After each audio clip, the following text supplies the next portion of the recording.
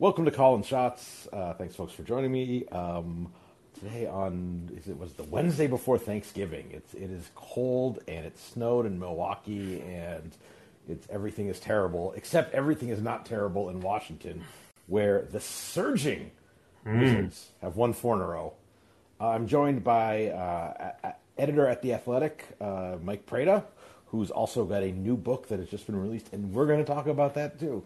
But as a long-suffering, because there's no other kind, Wizards fan, I wanted to talk to you about what's going on with the Wizards.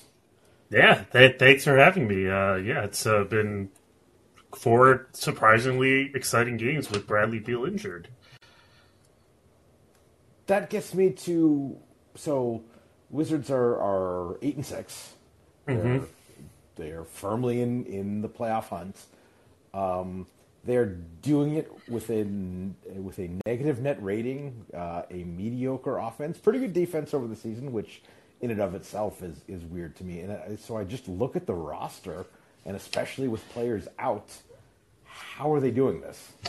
Well, I guess it's there's a narrative based. I hate that word, but there's sort of a storytelling arc to this recent stretch, and then there is this sort of cold hard sustainability question that is like the narrative killer that you love to do. I'm just kidding, but you know what I mean. I do. I love it.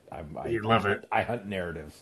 So let's hunt this narrative for you. The 4-game winning streak that they are on coincides roughly with the insertion of, during a Memphis game on the road that they were getting their butts kicked at, I think the game before, they put G League call-up Jordan Goodwin into the game.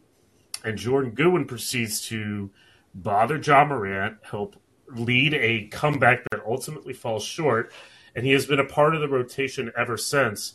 And they have won every game, and his defensive tenacity and his just sort of ability to actually fight has kind of woken the team up a little bit.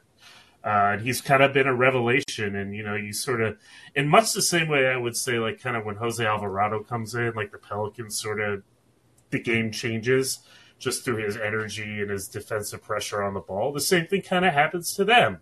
And he's been getting this playing time, and I think his net rating is super good. And, they seem to be playing with more fight. That's the narrative perspective. It sort of coincides with this moment that Jordan Goodwin comes riding in to save the season. The perhaps less clean-cut way to put it is that they've shot 44% from 3 over their last 3 games, including 16 of 36 and 19 of 40 in their last 2, and it's a hot streak that will inevitably fade. So I guess the question is, which is which? There's sort of kind of a blending of the two. I mean, it's pretty clear, I think, that something that Jordan Goodwin has provided has woken up this team to some degree. He has provided something surprisingly that they needed, and, he has filled that role. It's also probably true that they're probably shooting a little bit over their heads right now. So I guess the question is, to which degree what is what? And yeah, as Charlie said in the chat, he is Goodwin is in your face with these scores. He was in your face to Jordan Clarkson. He was in your face to Ja Morant. He was kind of in your face to Charlotte. Memphis didn't have Morant the second time, but he was kind of in the face of Luka in a little bit of time, in the Dallas game, and just there's something happening, but I don't know if it's transformative the way that it has been. I remember Tyus Jones had a really rough game recently. Was that against the Wizards? And I mean, that's not to play into the narrative. You're playing into the narrative. Yeah, I know. So I think that 7 of 18. I don't know if that's the game you're thinking of. There's one player that has success of a type. Like Jose Alvarado's a good player, and so anyone who kind of vaguely resembles them in style gets compared. I think that Alvarado's most known for his peskiness, but he's also a very competent offensive player. Has Goodwin been bringing that, or is it just the kind of thing where he's been this is a G League guy who's like really going hard on defense and maybe the kind of thing that will peter out as teams kind of start to scheme for him a little bit? Yeah, I think his offense has been useful. I mean, I wouldn't say that. I think the comparison to Alvarado is more in terms of like kind of the type of game changing that he does. I agree. He's not as like kind of great on the ball as Alvarado. Like Alvarado's really tricky, scoring and pick and roll. He's an improving shooter. Goa is probably a little bit better off the ball. He kind of plays maybe like imagine if DeLon Wright was like a slightly better shooter. Like that's probably what Jordan Goodwin has been, and he has been shooting the ball pretty well and being a pretty solid secondary playmaker, making critical decisions. Similarly, though, he's not necessarily like as obviously in your face as Alvarado is. He's kind of more just a little tougher on the ball. He's a little more in passing lanes, kind of more making these solid plays. And I sort of look at what he's doing as it's obviously great what Jordan Goodwin is doing on both ends, and the degree to which that he's kind of playing this role, and whatever you want to say about his similarity and whatever. But it also sort of illustrates what the Wizards didn't have as much as what he is adding. Like he stands out because this is what they've been missing, and ideally it shouldn't take a G leaguer to kind of supply these sorts of skills, but because he has them, he just sort of fills a void that they never had the rest, particularly after DeLon Wright got injured in the third game. So, I don't think that he's like anything spectacular on any of this, but they sort of needed a solid kind of combo guard. Their only other guards really are Monte Morris, so I don't think it's had a particularly great start to the year, and Wright, who's injured. So it was like they started crying out for this type of player, and he's kind of answered the call, and it's galvanized some of the other players on the team. So I think that because narrative reasons, it seems like Goodwin is the guy that people are getting focused on. It seems to me from the times I've checked in on the Wizards that the play of Kristaps Porzingis has probably really been a bigger. I mean, you always worry because there was times even in Dallas, he looks pretty good physically, and then he'd pull his ankle and be not good again for 3 months. But it certainly seems like we're in a good moment, a good Porzingis moment right now. Yeah, absolutely. I mean, I think if you look at the season as a whole, I mean, that's the most positive development. Zoom out beyond just this little 4-game stretch. He has been, I mean, you really can't ask more from him at this point. I mean, he's only missed 1 game. He's shooting the ball much better from 3. He's making shots on switches like a lot more often than he used to. He's rolling well. And I think the biggest thing outside of his offense, which is its own kind of quality because he's opening the floor for other people. I mean, their offense is like 15 points worse when he's out off the floor. Like they just don't have a hub, or enough space with him out there. Like without him out there, like Daniel Gafford until a recent stretch has been really poor this year. But defensively, he's held up pretty well in terms of certainly the rim protection. I think it's very interesting to look at sort of their defensive relative success. They are essentially allowing the right types of shots because they are keeping him at the rim for the most part. And he has done a pretty good job there, and he's held up pretty well. So that's, I think, probably the most encouraging thing because that's the real question on Porzingis is, other than health, is, okay, so he can score a lot of the times, he can make a lot of shots, he can be a matchup nightmare for traditional centers at least, but can he hold up on the other end? And so far, like, it's gone better than expected. So when you combine that with just the ability of Porzingis to kind of, through his ability to space the floor and kind of be a hub that pulls people away from the basket and opens up space, he's been about everything that they could have hoped for. And so in the bigger picture, he's got to be an all-star at this point. And I think bigger picture, that was their best chance to be decent this year, was if Porzingis could stay healthy and play at the level that he's shown for slight flashes in Dallas, but never for long enough. And he is doing that absolutely right now. So there's a positive and a negative. There is a narrative killer that I have to is some of the you talk about allowing the right shots. Some of that is Washington is one of those. Is second to Golden State maybe in being the arena where this is something that's been kind of percolating around in like stat circles for the last couple of years. Is looking at arenas where the scorer for whatever reason, like on the shots that are kind of the gray area between like a floater and a shot at the rim, There's some places that it's relatively neutral, some places where they're very stingy, some places they're very generous. Golden State is the stingiest. Washington's right there, and so that does kind of screw with like the rim attempt stats. For sure. However, even with that, I would say that the combination of basically at this point they're playing either Porzingis or Gafford. Whatever else you think of Gafford, he can protect the rim. So they are getting theoretically. No, I think for his career he has been, okay. Players do not make shots at the basket when he's around. Yeah, the problem is that he's not around as much as he should be. Yes. Sorry, he really frustrates the hell out of me, so I'm probably a little more negative on him than the general public. The point I'm getting at is they do have like 48 minutes of at least competent and probably more than rim protection between those two. And that's, not a terrible place to start a defense from, even if they have, I would say, relatively limited perimeter defenders.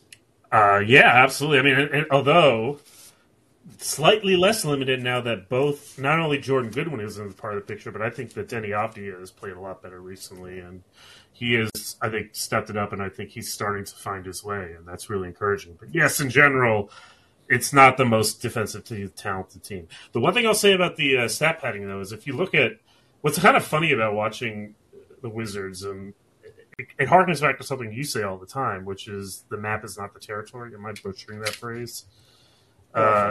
Yeah, the map is not territory. If you sort of look at where teams set up against them and where the players are, they all seem to be away from the basket. Like they play a very modern-esque, like 5-out, like spread-out style. But their shot charts, they basically, a lot for both teams, they are the most retrograde shot charts, both for offense and defense, because they never get to the rim themselves or they don't shoot enough threes. They shoot a lot of mid-range shots, and they allow their opponents to do the same. So maybe the Wizards are just sort of stingy on both ends as scorekeepers. But I feel like that's kind of the funny thing about how they act, is that if you look at a shot chart, they look very sub-modern. But if you sort of watch them play, I keep thinking like, oh, it's actually kind of clever that they use Porzingis to open the floor up. But that's the thing, the map's not the territory. I mean, it's both things can be true. That he's probably opening up the floor, but who's he opening up for? Especially and where are they going? I suppose. Yeah. It's not. They don't have, with Beal out, they do not have a drink stirrer. I think it's fair to say. I think just when you started talking about Goodwin and Avdija has been good defensively, and I think that really over the last really since his last year with the Lakers, I think Kyle Kuzma has really improved on that end. So it's probably for sure. It's probably selling their defensive talent a little short. Thinking about it. It is, but also like it's not. I mean, we didn't know what Avdija was coming into the year. He's still very inconsistent with fouling, and like I think Kuzma's defense was better last year. I think he's had some rougher stretches this year, but yeah, I mean, but part of it though is it is a strategy because they are very. I would say their scheme is pretty inflexible. Like they're pretty much a drop team, almost exclusively with Porzingis. They maybe get a little more aggressive with Gafford. I almost wish they get more aggressive with Gafford because I think the less he has to think, the better. Like I kind of like him in like just a hyperactive scheme. But because of that, now they also have guys like Goodwin is a pretty good like drop defender on the other side of it. He's obviously not Drew Holiday. He's sort of diet Drew Holiday, but it's kind of that style of defender. For the first time in a while, I think the defenders on the perimeters are starting to line up with the strategy at the basket. And I think that's one reason why they're overachieving as a defense right now. So what does this all look like longer term, and especially when Bradley Beal comes back? Is it, I mean, you don't want to say it's subtraction by addition, but we have seen it before where a team just suddenly has better balance without better players on the floor. And it's hard for me to say they're better, although Beal hasn't had his best start to the season either. But do they lose some of the narrative identity that they've created for themselves? Yeah, I mean, I think it's always a question. I don't think so, but also partially because I don't think they're as good as they've shown in the last couple of games, particularly offensively. And also, I would say that Beal has worked harder defensively and has done better at the team stuff than he did in the past. It's just his number. I guess he just isn't a good 3-point shooter anymore. Like, this has been like so many years where he just hasn't shot great from three, and that's just the reality. He would mostly be replacing, I think, Corey Kispert in the rotation rather than Jordan Goodwin. So, I mean, like, for example, we haven't really seen like a whole lot of Beal with Goodwin in the rotation.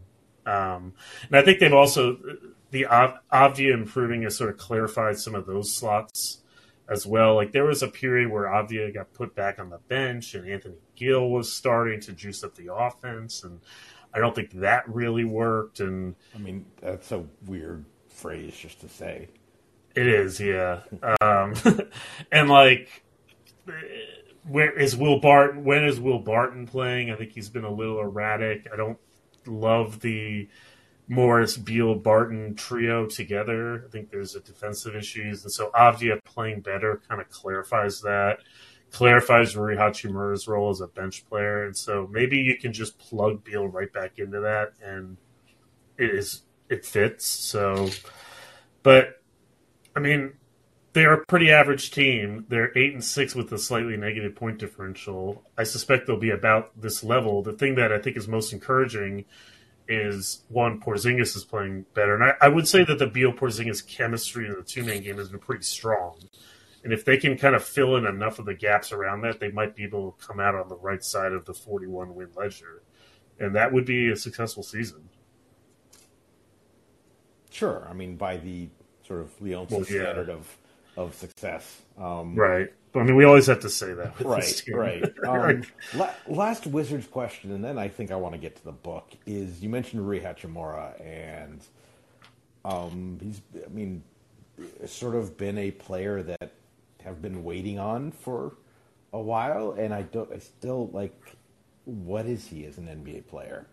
Yeah, I mean, it's a great question. In some ways, again, I always think of Avdia and Hachimura as kind of mirror images of each other in terms of they have the skill sets that the other doesn't have, and right now I feel like Avdia is starting to find his way, and in some ways, Rui has been kind of repurposed into a very, very specific bench scorer who is told, you just can be aggressive in your minutes, look for your shot, don't worry about passing your defense, we'll just take you out if like you lose your effectiveness. A destitute man's Marcus Morris.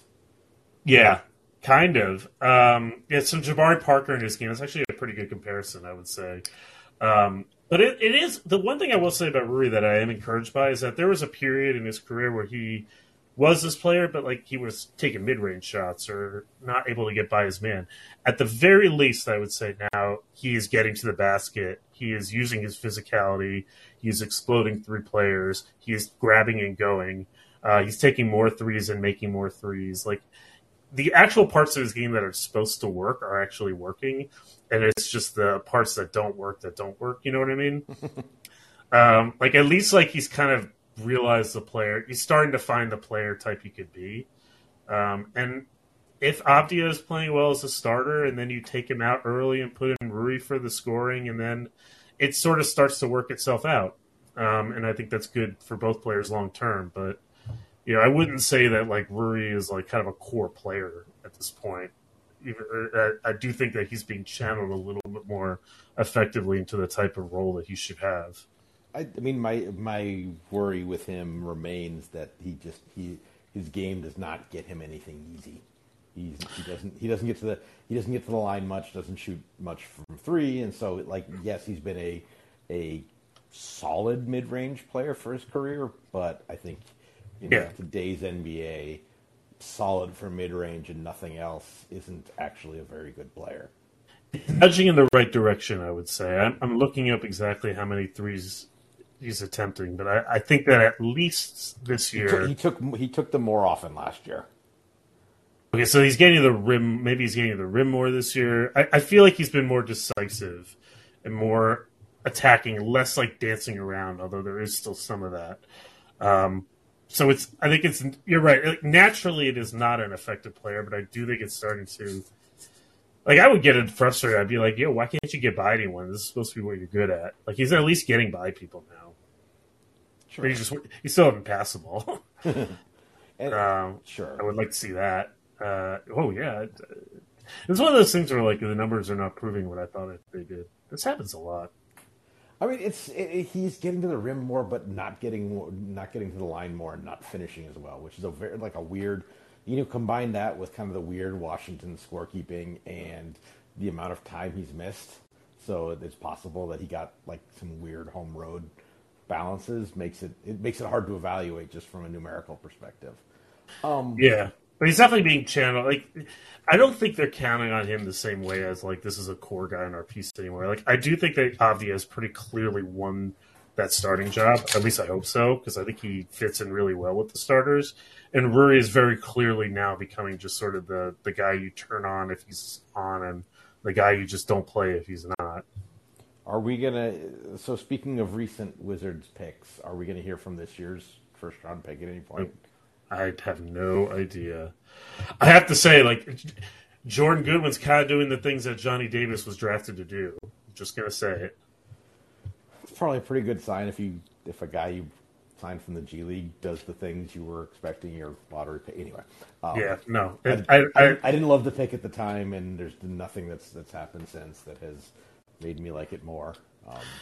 Yeah, I mean, one thing that's definitely the case as well is just it's nice that you can just sort of send. This sounds like a demotion, but that dude definitely does need the G League the same way James Wiseman needs the G League, and so there is hope where if you just send him down, they can restore their confidence, because the game just moves way too fast for him, and maybe playing in the G League will fix that, and maybe it doesn't, but at least that avenue is there now when it wasn't 10 years ago. I'll take an unprovoked shot and say, just like James Wiseman just hasn't played enough basketball. Johnny Davis was at Wisconsin, so he hasn't played enough actual basketball. Should have known that one before they picked him. Yeah, well, it gets me in trouble, but I'm on the Marquette side of the line, so I don't care. I don't think you're wrong. So there's maybe we're talking about like Hachimura as a modern player, and he's maybe a player type who is frankly more valued 15 years ago, and that's my very awkward transition to talking about your book. Yeah, it's so probably all, congratulations. True. Thank you. It's from one author to another. Yeah, it does. Yeah, I love seeing when I go onto the Amazon page, like frequently bought together, and I see this book and your book. I would imagine that our mutual publisher likes to see that as well. Yeah. So I had you on kind of late in the spring when you were just finishing up, when I had seen kind of a galleys of the book. But, for people who didn't hear that or people who haven't read it yet, just, give me the thesis of the book, and then we can start to talk about. Yeah. The thesis is essentially the court, by virtue of, the 3-point revolution, essentially doubled in size in terms of where players are standing and how plays start. So for the longest time, because the 3-point shot was a less frequent thing, and because it was right on top of the line, the surface area of a typical possession was, like 23 by whatever the width of the court is, 50. And so that you were playing in a phone booth compared to what we have now. And that changed over the course of like 8 years. And so when you double the size of the floor and you don't add more players to fill it, everything changes. And I don't think we've really reckoned with that fact. And so the book is really about, yes, it's about 3-pointers and kind of why it took so long to get to the point where we're occupying these spaces on the floor. But it's really about, what does it mean for every fabric of the game, all the way down from very basic questions like what a superstar does to very specific ones like kind of defensive schemes. What does it mean for the sport when you double the playing surface but you don't have more people to fill it? How does that change everything? And I think that's kind of the thesis of it. Again, very much inspired by like that great phrase you always use, the map is not the territory. I feel like we've been talking about this all wrong for a long time in terms of shot charts, but the real thing that's changed is where players are moving and standing to. And that is a much more profound change than I think what has been reported. And so that really inspired me to kind of write the book as like almost a reintroduction to how basketball works now and how it's changed very basic things about the game that we've taken for granted. I like that you made the point of both where players are standing and where they're moving, because I think that bit of movement is what we lose when we kind of examine game via shot chart. It's Hmm. like that's the end point, but like a guy spotting up for a corner three and a guy coming off a hammer screen and a guy coming off of a pin in, like those are very different things, very different shots, very different ways that those things happen. Yeah. And I think the best illustration of this is, which I talked in the book in, I think, chapter 8. And you will know this because I don't remember if you were on the working for the Bucks at the time, but the whole thing about their like square boxes on the court that Mike Budenholzer put together. There was this notion that like it trapped players in the box, like they can't move from there. But really, that was never the intention of the boxes. They were like sort of landmarks, and I think now we're starting to realize that like people move between the boxes, move to slightly different places. It's sort of there's like a choreography to the spacing of the game now that when you put tape boxes on a floor and just sort of take a picture of it, you don't really appreciate. And in some cases, the players don't appreciate or the analysts don't appreciate. And now I think we hopefully understand that you really do lose something by just taking a snapshot there. It's a great illustration of what you're talking about. Although I will say that putting a line, putting a square, putting a shape on the court, like it does affect perception. I mean, two examples. Exactly. I can think of Yeah. Is when Michael Beasley was with the Bucks when I was there, he and I talked about this a lot, and just like from his skill set standpoint, he should have been a good 3-point shooter, but the like, and if he was kind of just out on the court and there was like a high school line and he shot from like 5 feet behind the line, he would just shoot it. But now that like with that line there, that line would almost be a barrier. It's like, oh, the line's there, I don't know what I'm doing. Hmm. Just because it hadn't been a thing for him in his kind of formative years as a player. The other example is I visited my old college, and that they have a first year coach who'd been a longtime assistant, and they were trying to incorporate some of that, like get to these spots and play from there, and the degree to which like the line like the arc was serving as like a magnet to them. Like, he's trying to instill some like go and catch principles, and it's like every player is starting from like his toes on the line. It's just like, well, no, you can back up and get a running start, and you can still shoot a three if they back off of you, or you can actually but by starting like right there, you're shrinking the court for the defense almost. Yeah. It reminds me of this great Mike D'Antoni quote I use in the book that our SB Nation's Christian Winfield at the time back in the day got that year that they started shooting threes all the time. I think it was 2017. Hey, the line is there. It doesn't mean you have to stand on it. And it was just sort of like a very Mike D'Antoni matter-of-fact way of stating the point you're just describing. Right, and it's just playing with the imagination to like not see that as a guardrail. Yeah. I want to ask a sort of a tangential question. I was talking with an NBA assistant recently, and it wasn't exactly a back in my day kind of. It was someone who's a former player, but he thought that sort of the spacing out and I don't know, ritualization of kind of 3-and-D has made a lot of players less versatile in terms of their ability to play with the ball, to make decisions. And I hadn't really considered that, because you and I have talked about this before about how like the skill level of players, but how much of that skill level it might just be very rote in like, oh, pick and roll here, look there, throw the ball, and get reps at that. Do you think there's anything to that, or is he just maybe being a little bit of a things were great way back when? Well, I think there is something to it. In some ways, like another way to tell the story of the last 8 years is through this idea of when does something go from rote memorization to feel, or to like kind of playing spontaneously. at what point are the boxes actually boxes, and at what point are the boxes landmarks? And I think that's been a challenge psychologically for the whole league to, I think, work its way around. I love that he used the phrase 3-and-D, because I am of the opinion that the phrase 3-and-D is the most. I think in a podcast I was on earlier, I said it's like the Vine of NBA phrases, because it just sort of, it had its heyday for about like 2 years where it like really made sense.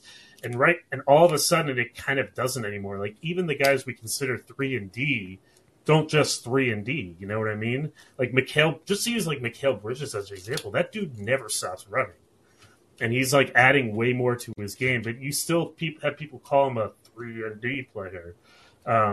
So that's something that just like rapidly has transformed even over the last like 5 years. But it is an interesting kind of thought. And I think what he's sort of on a larger context, one of the thrust of the book is very much the kind of art versus science battle, Cold War, Holy War between the Golden State movement style and Houston's more kind of prosaic, programmatic, like kind of you stand in certain places and watch. I would say industrial.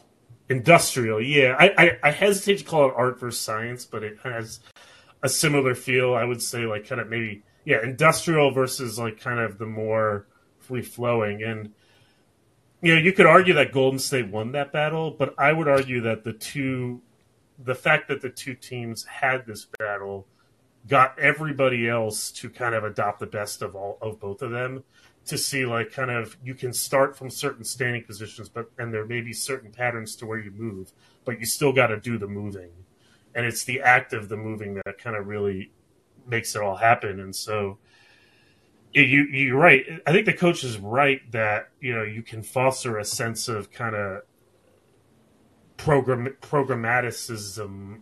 I can't speak, that word, by saying like all you do is shoot threes and play defense. But I think the real trick and the thing that I think the league has started to get to really over the last 8 years as they wrestle with this is now there is much more of a choreography to the types of movements that happen. There is a lot of movement, but in order to move structurally smartly, that is what facilitates spontaneity, I would argue. So, yeah, I think that's. I almost think that what he's saying would have been more relevant, like maybe 3 or 4 years ago, than it is right now. But maybe I'm like sort of glorifying the current state of the game versus the bubble state of the game. Sure. I mean, like it's also like sort of from like as a coach, you're trying to activate. Your goal as a coach is different than your goal as an analyst, and I think your goal as an analyst is sort of broadly explain what is happening. And so in broad strokes, like a player may be a 3-and-D player, but as a coach, you're trying to get that player to be more than a 3-and-D player, or you're trying to improve that player. So I can understand. I think it's just sort of a slightly different perspective on the whole thing. Sure. Yeah, and the other big part of it is changing of kind of the types of players that are. I mean, I think the death of the post game and why does everyone want to face the basket and stuff like that. And that's, I think, pretty multi-causal. How much of that do you get into in the book in terms of of like the whys? And it's not just because it's one of those things like you say that I killed the post-up game. I being a proxy for the like quote unquote analytics. No, you killed the post-up game. Yeah. Yeah, you and you alone. Yeah, but we killed the post-up game. It's like, okay, well, what else can we do? I mean, we would have done a lot of other things. But it's sort of giving us way too much power and credit or blame, what have you. The whole book is about the whys in a lot of ways. You know what I mean? Like, yeah. I think, the last words of the book are essentially like we're all trying to get to the same places. What has changed is the how we get there. And that the means can always change and change back depending on rules and structures and whatever. And, one of the things that I think that's very, if you want to talk about post-ups in particular, one, I think they're kind of coming back in a sense of you're no longer getting the like Shaquille O'Neal sets up on the block as like, you know, Nick Anderson throws the entry pass and stands there for 5 seconds and he gets to back down and know that somebody must either double team or play straight up, and there's not a whole lot of complexity in what he has to read in terms of the other 4 defenders. That's gone. But I do think you're getting a lot more like sort of quick duck-ins and like it's a quick entry pass and a quick turnaround type of thing against switches. Like, I think that's a much bigger deal now than it was 2 years ago. But everyone knows I love a good duck-in. Yeah, and I think you're seeing like kind of different players duck in on different players now. It's not just, you know, it's not just it's like, I think I describe it as like, it's not just big on big, it's like big on small, or really it's small on smaller in a lot of ways. So yeah, I do think that like all these sorts of things, the post up, the 3-point shot, they're just means to a different end, and the end is let's try to create the best shots we can. And I think we know now that, I mean, shots at the rim are still the most valuable, but the question is, do you get the shots at the rim by ramming yourself in to get there, or do you get there by abdicating the space and charging it? I mean, that's kind of the big change that has occurred over the last 8 years. And if you want to say the death of the post-up game, it kind of goes by that theory. Is like, if we all abdicate the space and then one player tries to charge it, like, it's just, he has much more room to go. And whether that charge is he's rolling on a pick and roll, he's attacking off the dribble, or even he's cutting, you know, that's the structure that most stresses the defense out and gets us to the place we want to go anyway. It's essentially the question, answering the question that would you rather be a dot or a vector? A vector, like, not to be, I guess that gets super nerdy about it, but I was gonna say, like, yeah, I'm like nodding here and be like, yes, it's exactly what. Yes, and I'm like, what are you talking about? It sounds right to me. Okay. But yes, yeah, I mean, it's like a means thing. It's like, how do you get there? And I do think that, like, when we focus so much on like where's the post up gone, or where is this game gone that it was that I remember, like, we just sort of miss that. Like, these are all just tools to get to places based on rules, and I want to take a more holistic approach in this book. So in some ways, the why is the whole book in a lot of ways, and I hope that comes through. So last thing is, it seems like where did the post up go? I think that defense has. But there's that too, yeah. Yeah, and so you know, if how that's changed and how that's sort of how a lot of like what we're talking about is, you know, in reaction to defenses. Like, if a team tried to play 90s style offense now, they'd have an offensive rating like in the 90s at, you know, right, barring and like ridiculous talent. And there's they'd be the Lakers, you know, and there's a very simple reason for that, and that is, once you remove the asymmetry of illegal defense, where you either have to double team or play straight up, and there's not a lot of room in between, the offense can go anywhere, but the defense can't. Once you remove that, you make the game more of a 5-man structure on both ends, and it's much more of a game of shape. You have to create the right shape and conditions, and you have to, you know, structure where you put your 5 players becomes way more important. And that's the simple reason that the post-up has gone away, because the post-up is a one man battering the other, and then if they get help, then they pass out. Well, the help's there in advance now. That's just how the game is played. So that's why that necessitated why you had to spread out, and that just necessitates why, you know, I talk about this in chapter 9, I believe. Everyone is a better passer and has more spatial awareness now because they have to. Because you have to read, based on the way the illegal defense rules work now, you have to read all 10 players on the court at the same time, all the time. And so naturally you're going to make different passes than you would if you didn't have to do that. And that is very much why the post-up is kind of, let me put it this way, why the 90s style post-up is no longer. The foot in the ground, hand in the air kind of, I'm on the block, throw it to me. To go, I think maybe to put a point on this, like it seems like because the decision to do whatever is more complicated, that what the sort of the average player is trying to do has had to be a little simplified. Is that simplified? Interesting. Like, I think it's actually gone the opposite way. I think it's more complicated. No, I think, but so no matter what you're trying to do, it is more complicated than it used to be. Mm-hmm. But like okay, how come no one can feed the post? Well, feeding the post is actually kind of a delicate thing. And Yeah, it's really hard now.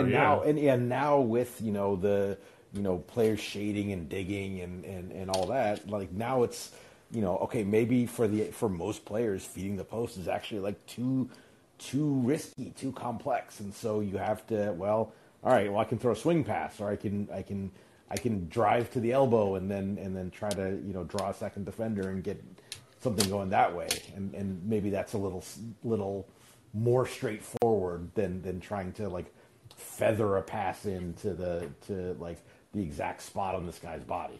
Right. Maybe I'm being. The way I would put it is the game moves too fast. Ultimately, it is a rhythm game now. It is a fast paced. People make decisions. Boom, boom, boom. It is a 0.5 mentality game. Except for D'Angelo Russell. Except for D'Angelo Russell.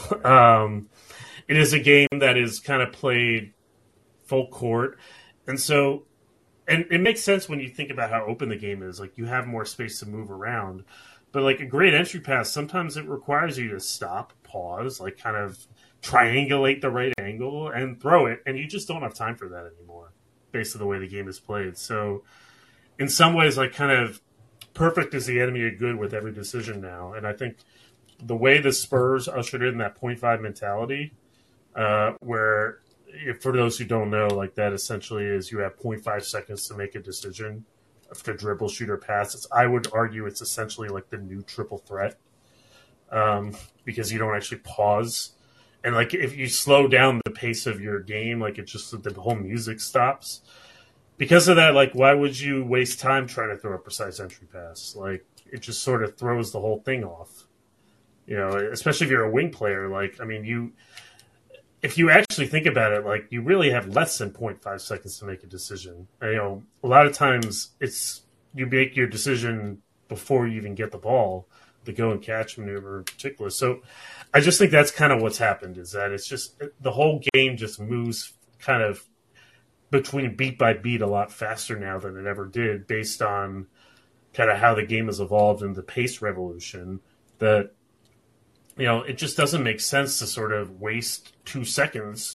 It sounds crazy to say waste 2 seconds, but, waste 2 seconds, kind of putting the ball over your head, being like, I got to make sure I hit the hand properly on the right angle. Like, it's better to just kind of move faster and make the whole defense shift faster and, swing the ball from side to side and kind of the process of movement and pace is what breaks the defense rather than like a single pass.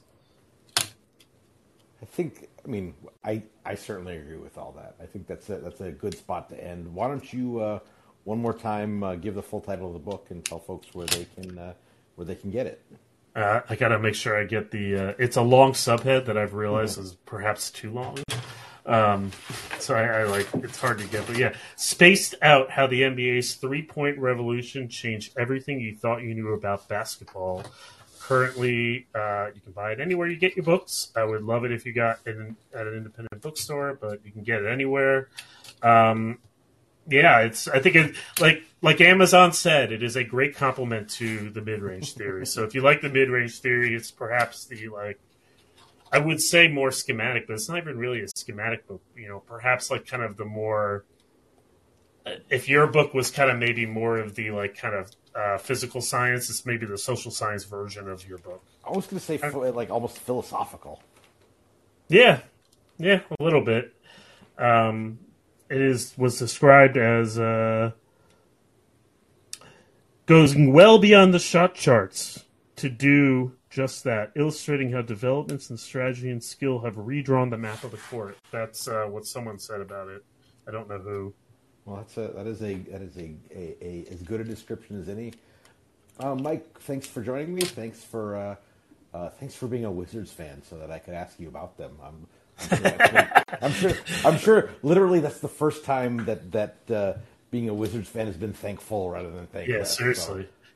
Thank you for being a Wizards fan like that.